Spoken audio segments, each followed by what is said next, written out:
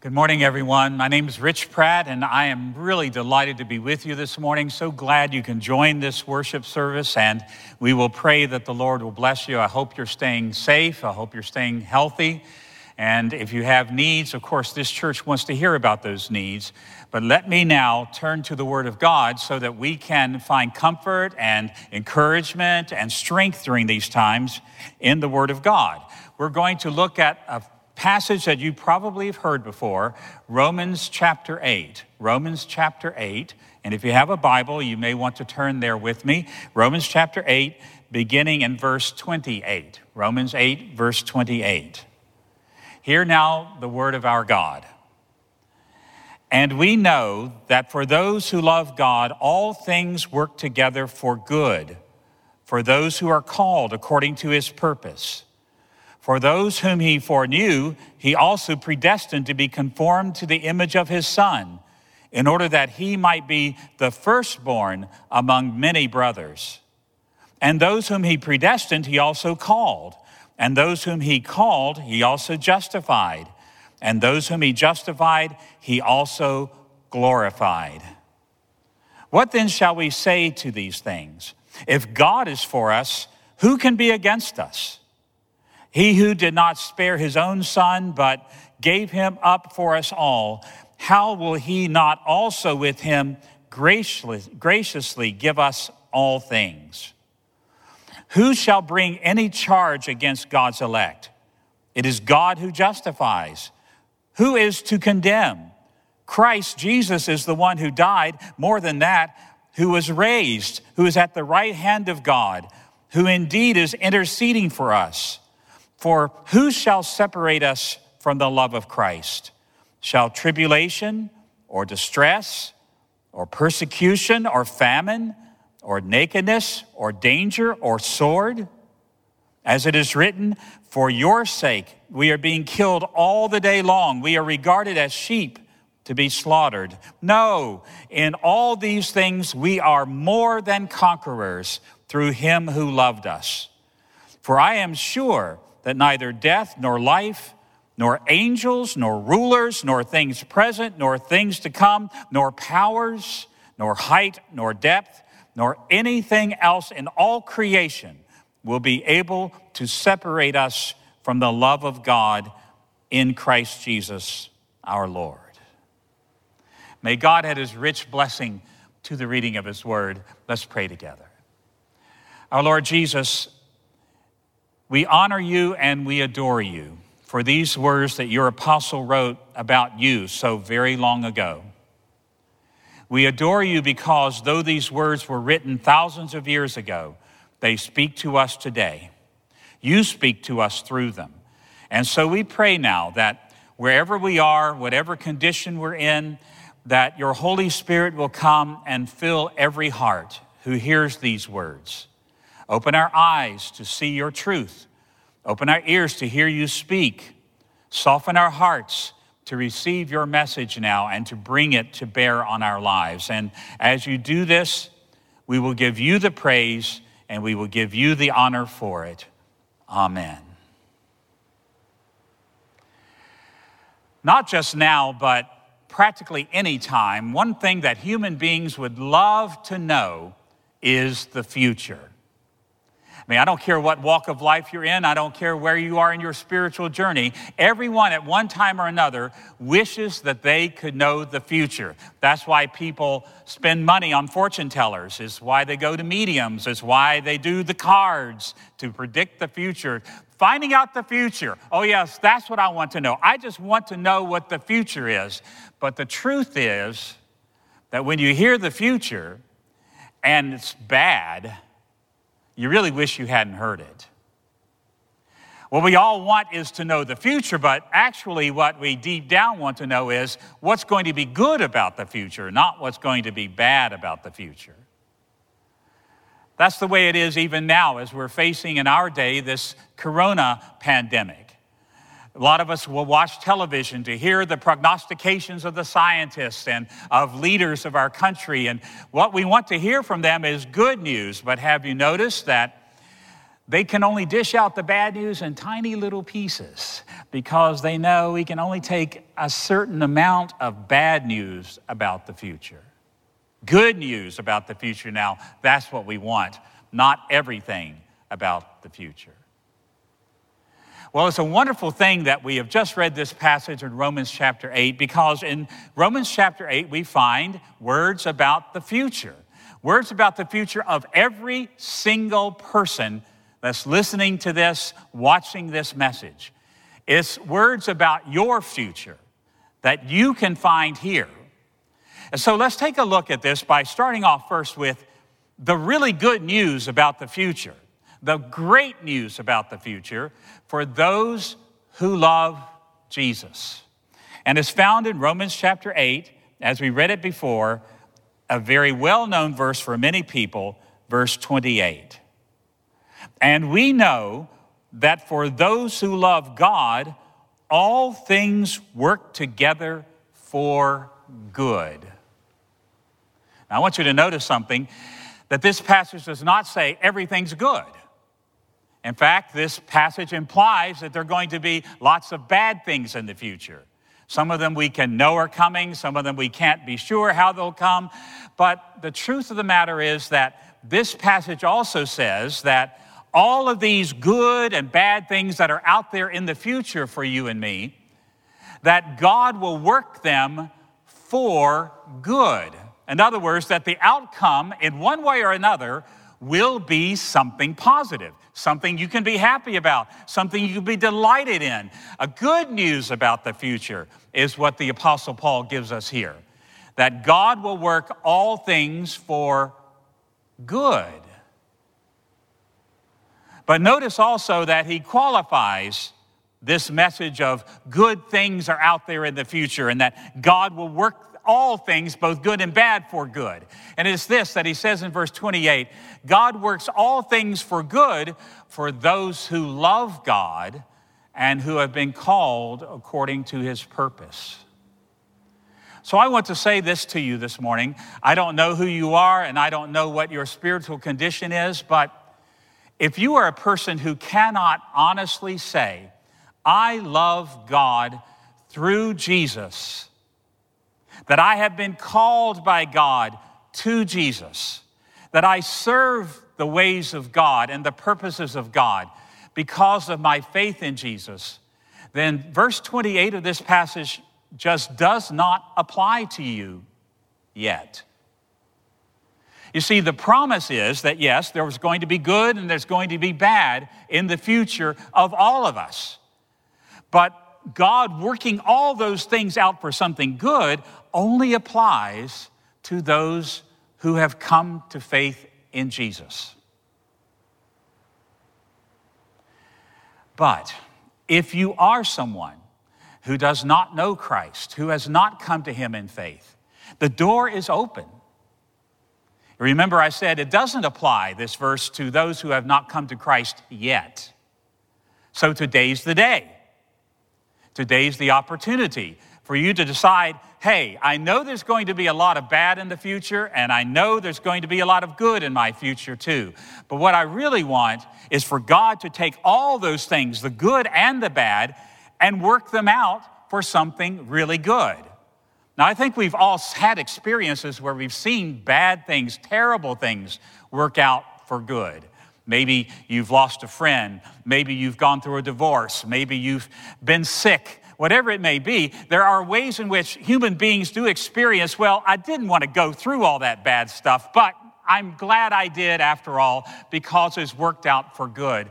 Wouldn't you love to have the gift of being confident that that is going to be true of every single thing in your life? Wouldn't it be wonderful to be able to say that no matter what happens to me, how horrible it is, how terrible it may be, how depressing it may be, how painful it may be, that no matter what it is, God, who is in control of all, will work it out for my good. Well, if you have not come to Christ and you want that to be true for you, come to Christ in faith right now. Just simply say to him, I want that to be true for me, Jesus. Come to me, call me, save me. And if you are a follower of Christ, here's the great news. It is already true of you. I know we're watching television a lot and we're all anticipating, even dreading the possibility that more bad things are going to come. And be assured that in one way or another, more bad things are going to come. But if you are in Christ, if you are a follower of Jesus, you can be confident of one thing, and that is this. This is what the future holds. God is going to take every one of these bad things and he is going to turn them into good for you.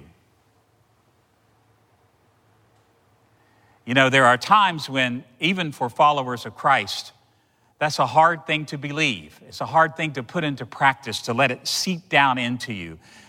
It's hard because we do go through terrible, terrible things, sometimes justly, sometimes not justly, sometimes because of other people, sometimes because of what we have done. Who knows why bad things happen to us so very often?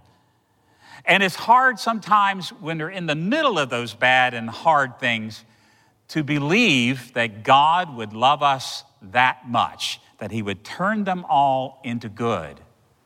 And so the Apostle Paul in this passage reminds us of how much God loves those who are in Christ. I want you to hear these, again, well-known words beginning in verse 29.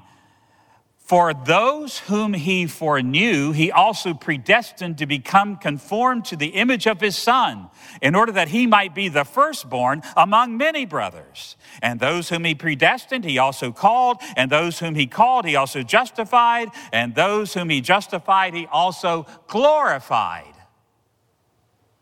Here's the wonderful thing for every person that ever comes to Christ. When we learn about Jesus and when we study the scriptures, we learn something that was secret before, something we didn't understand, something we probably had never even speculated before. And that is how long God has loved us. When men, women, and children come to Jesus, the scriptures tell us that their eyes are open to see something, that God's love for them did not simply start when they came to Christ. No, nothing so short as that.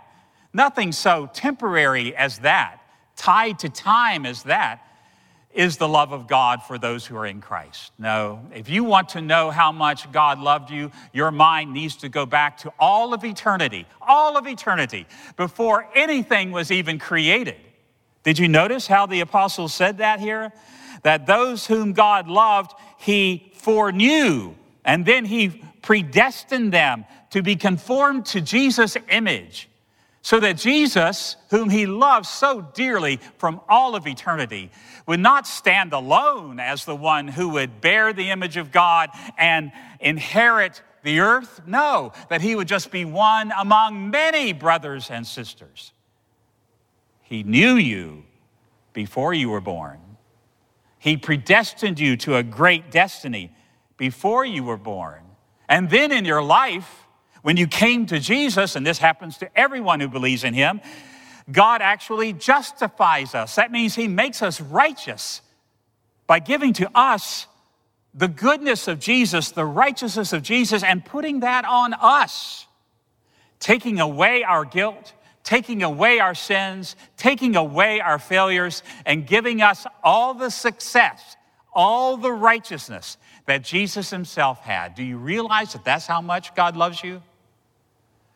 That he has done something to you that goes all the way back to eternity, and yet at the same time, even when you came to Christ in this time, in this lifetime, that even there it was God doing things for you, not you doing things for you. You didn't pull yourself up out of a hole to find salvation in Jesus. No, God loved you so much that he gave you the gift of righteousness in his eyes by faith alone.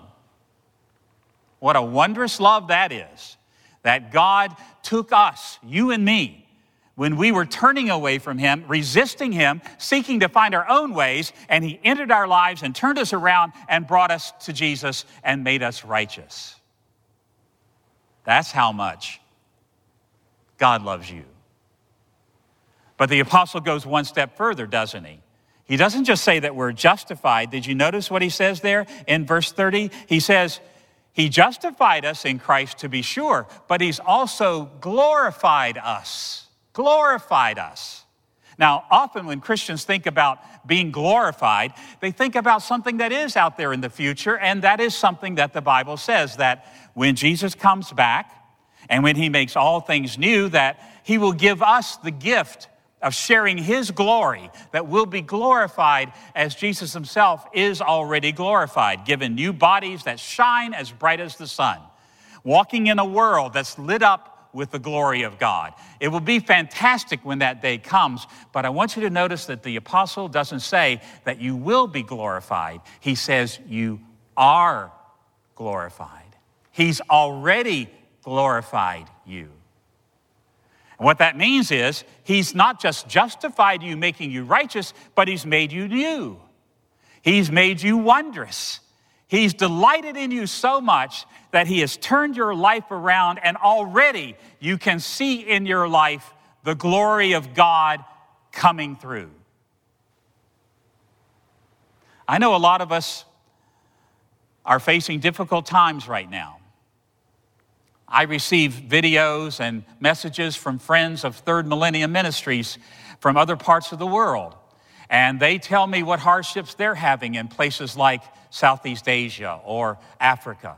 It's terrible what your brothers and sisters are going through. Just terrible. So if your life is okay at this point, hold on, it might not be soon. If your life is horrible at this point, if you are out there in some place where society is not secure and stable, where the terror of what's happening right now around the world is evident at every turn, you can see that God has loved you in Christ from before he made the world until now, and even now, his glory shines in your life. So how can we be sure that God will turn all these good and bad things in our lives into something good eventually, that they'll work out that way? It's because of how deeply and how long he has cherished you, how long you have been his from all eternity. And what does this do for us as followers of Jesus? What good is it to know that God's going to work everything out for good, and that God has even glorified us already, that he's loved us from eternity and is giving us so many blessings? Take a look at what the apostle says in verse 31. He says, well, so what? What then shall we say to these things? And here it is. If God is for us, who can be against us? You know, there are lots of things against you, lots of people against you, lots of circumstances against you, even disease that stands against you. But if God is for you this much, that from all eternity he has loved you, and even now is glorifying you, who can stand against you? The answer, of course, is no one. God, who did not spare his own son, verse 32, but gave him up for us all, how will he not also with him graciously give us all things? God the Father sent Jesus to die and be resurrected for you. And if he did this, if he did that much, then will he not also give you all things? When the Apostle Paul says here, all things, what he's talking about is every dimension of the new world that Jesus will bring, the new creation that you will one day inherit. Will God not do that for you, given everything he has done already for you in Jesus? But you may say, but I have guilt. And I feel guilty about where I am right now. Well, take a look at verse 33. Who shall bring any charge against God's elect? It is God who justifies. Who is to condemn? Christ Jesus is the one who died. More than that, who was raised and who is at the right hand of God, who indeed is interceding for us. You see, it's just impossible for anybody to stand against us. Why? Nothing can separate us from the love of God in Christ because of all that God has done for us already. We can know that it's true. No hardship is out of his control, and no hardship followers of Jesus experience is anything but a way in which God shows his love for us. Here's the wonderful thing about what the scriptures teach. Yes, hard times come to faithful followers of Jesus. It's true. Difficulties come, things that we wish would not be in our lives. Sometimes because of what we do, sometimes just because we happen to be in the wrong place at the wrong time. That's such a plain reality, not only for unbelievers, but believers also. But this is what we know. This is what's so magnificent about it. All the bad things that happen in your life as a follower of Jesus, they're designed for something. God has a purpose for them. And that purpose is this: to teach us. To teach us to love him all the more. To teach us not to love this world and the things of this world. To teach us that our hope does not lie in our jobs, in our health, in our financial stability, but to teach us that our hope lies in Christ.